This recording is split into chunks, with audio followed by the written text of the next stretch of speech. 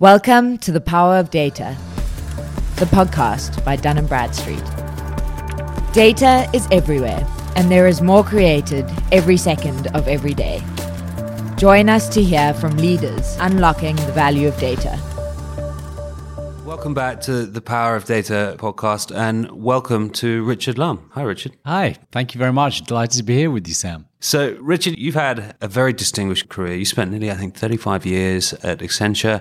Your final and defining role as the Group Chief Executive for Financial Services. And you're also a board member at financial technology firm Finastra. Can you tell our listeners a little bit about your Accenture journey? Yeah, so you're right, 35 years with Accenture, man and boy, so to speak. But the last year running the global financial services business.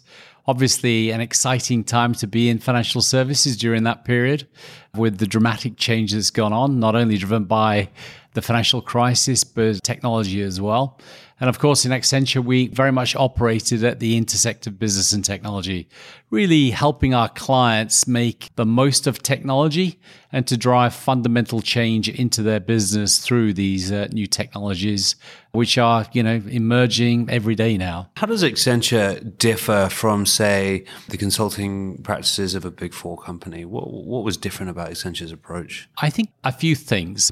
Probably the most notable thing, though, was the changes we made in the last 5 years or so, with the real focus on the rotation to digital and new technologies and the impact that those technologies were having on our clients. So massive investments went into Accenture Interactive and the impact of digital marketing on our clients and the changes going on in that industry. Massive investments went into cloud and data and analytics. We were deploying $1.5 to $2 billion a year in buying new companies really to develop new services for our clients. So we probably rotated more rapidly than any other consulting firm towards new technologies. Secondly, we were a global firm. I had responsibility for financial services globally. That was how we structured the P&L, which meant that we could serve clients very easily on a global basis. So, my largest clients in that job were all the big global institutions because we could seamlessly support them around the world with one service model. You and I crossed paths recently. I think literally you were on the way out through the revolving door and I was on the way in at Finastra's office. We were both doing podcasts there. Tell us a little bit about Finastra. So Finastra is obviously owned by Vista, a firm we have a huge amount of respect for, and it's pioneering in the financial technology space. What are some of its core products? Yeah, Finastra is probably one of the top 3 software institutions in financial services, very much operating throughout the whole world with its products and with a focus on banking and capital markets. It's 2 companies that have been brought together, D&H, which was very much focused on the North American market, with Misys, which was focused on the European and international markets. So great synergies from those. And, operating really throughout the whole of the banking industry today. So I joined them back in 2017 as one of the board directors. And, it's a great company to be working with. Richard, throughout your career, you've been seen as a thought leader, and you've written about a number of different areas of the industry, and you often speak about them.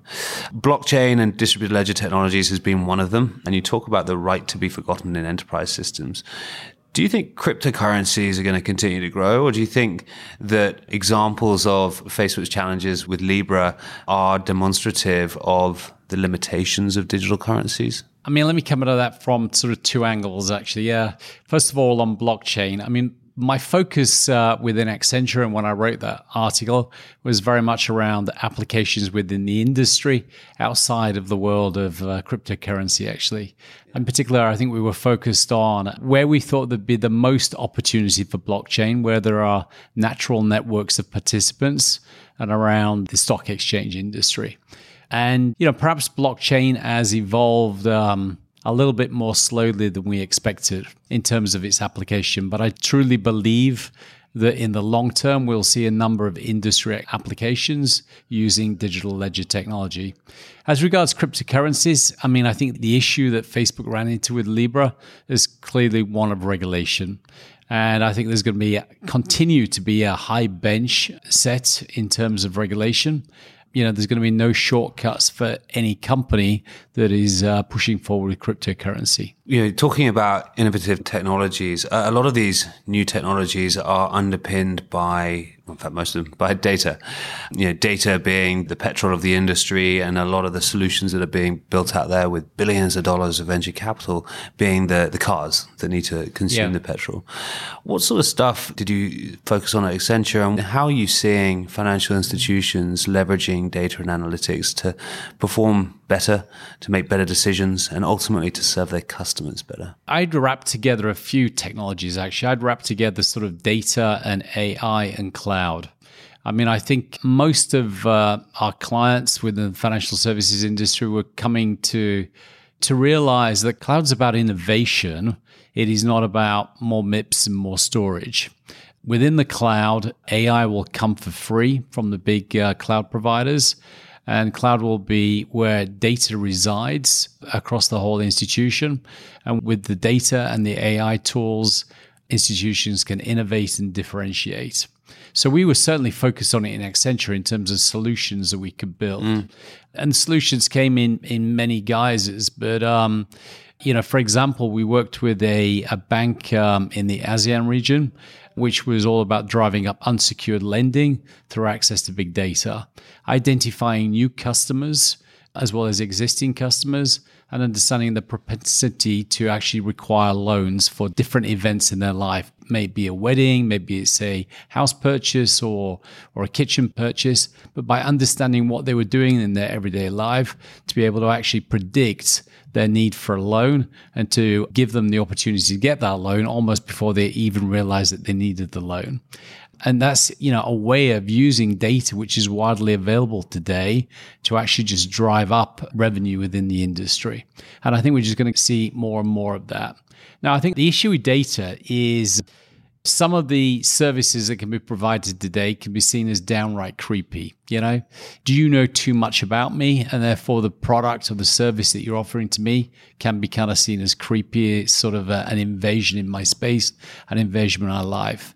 But I think that the definition of creepy will continue to sort of move to the right, if you understand me, in the sense that people get comfortable with the offerings that have been put forward to them.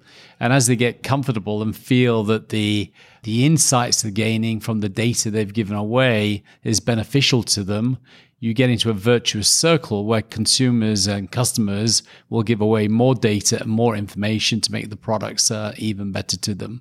So today, I think it depends where you are on the world as to where this border is in terms of being creepy.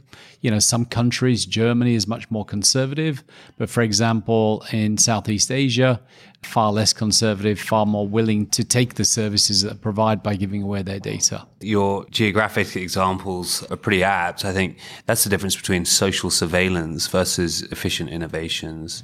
And how can you create innovations that improve your customers' lives rather than box them in? Yeah, I truly believe in the virtuous circle here. That as consumers find that the products that are being offered are helping them in their lives, they will be willing to give up more data to get better products. And obviously with more insight, companies are going to be able to even target them better and offer, much more targeted services. As a British business leader, Richard, you've been known for championing the UK as an innovation hub, but you've also been known for saying that the US is better at commercializing innovation. Now, a large part of that, I think, is a cultural thing. I think in the UK, we don't celebrate failure enough. I think we are risk averse.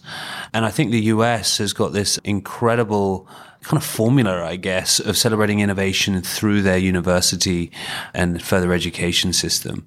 What is it you think that the UK could do better to commercialize? I think actually things could be changing though. This point of commercialization, historically, we've said that within the UK, we don't get the unicorn software company.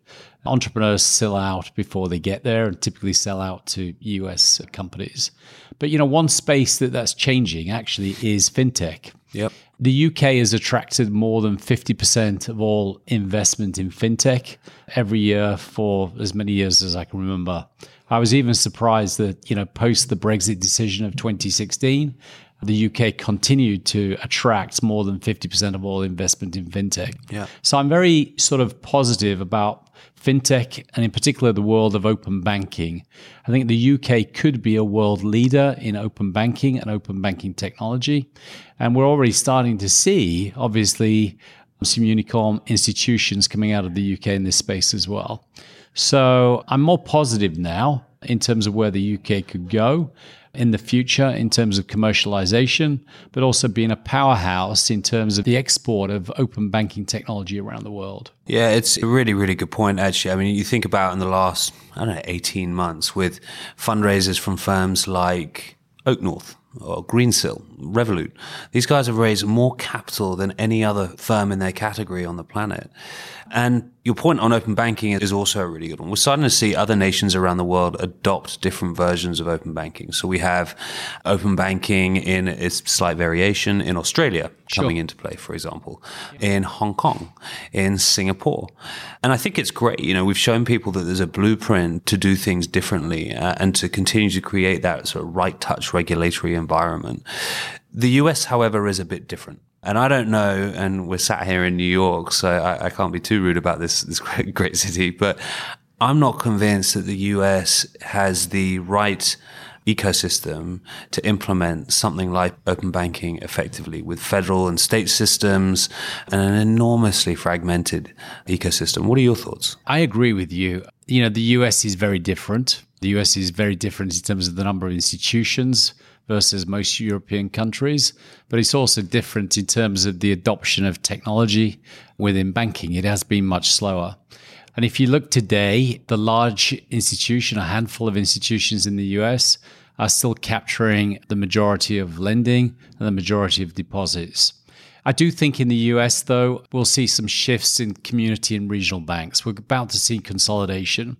I mean, the big guys have been capturing the deposits and the lending because actually they're the ones that have invested in digital technologies. Mm-hmm. And the community banks and the smaller regional banks have not invested. And therefore, those consumers are actually leaving those institutions or not joining those institutions because they want a digital banking service. So I think there's a trend there, which is the flow of customers towards more digitized banks, which will drive consolidation in the US and hopefully drive more innovation, which is consumer driven. So that there could be at a point in time the opportunity to export, the technologies which are emerging in other countries. But I completely agree with you that regulation is going to be a barrier here too as well. Okay. We're going to end on some lighter questions. And I've just looked down at the piece of paper that was kindly prepped for us beforehand. Yeah. And there's a question, now you stepped down from Accenture, do you have more spare time? Let's ask that differently. Yeah. Now you stepped down from Accenture, what are you going to do next? I am going to continue to work, perhaps not the same number of hours as I worked in Accenture, but there's no way I'm retiring at this point in my career. I mean, I'm fascinated by what's happening in the financial services industry. I'm fascinated with what's happening with technology. As I said in my opening remarks, I think we're in a golden age of change within this industry. I've never seen such rapid change in my 35-year career. And I think the speed of change, the pace of change is only accelerating with all the exponential new technologies hitting the marketplace. So I think the future for me will be around investing in the industry, hence my relationship with Motive. And I think there's fantastic opportunities for entrepreneurs and investors in the marketplace today. I couldn't agree more. And I think, working with specialists to identify the really exciting opportunities, it sounds like a good way to spend that spare time. Exactly. Exactly. You've had an incredible career, and I'm a huge admirer of what you've achieved, but I suspect that it was a big learning curve as well. Who have been some of your business mentors through your career? There's obviously a few people in Accenture. When you look back on your career, you probably, identify 3, 4, 5 people max. You identify some major points which were key sort of positions in your career. I mean, the former chairman and chief executive, Pierre Menonturno, who sadly passed away earlier this year, was a big mentor of mine. Pierre and I worked together in financial services from the mid-1990s onwards. Wow. And I hugely respected him and worked very closely with him. And I think, what he did with Accenture in the last 5-6 years were the The stock price pretty much quadrupled, was amazing for the company, but clients along the way as well. I mean, probably one of my most formative relationships was working with RSA in the early 2000s, as Andy Hayes had moved from AXA to be the chief executive of RSA. I was a big fan of Andy's. I loved working with him and very much enjoyed that period as well, as we kind of rescued RSA from what was a really declining position. Well, Richard, I'm going to let you get back to the action and I won't keep you any longer, but thank you very much indeed. It was a real pleasure and a privilege to have a podcast with you, and we look forward to seeing you soon. Thanks very much. No, thank you, Sam. Really enjoyed it and great to be here. Find out more about how Dun & Bradstreet can help your business be better. Contact us at marketinguk@dnb.com. And remember to subscribe on Apple Podcasts, Spotify, and Google Podcasts.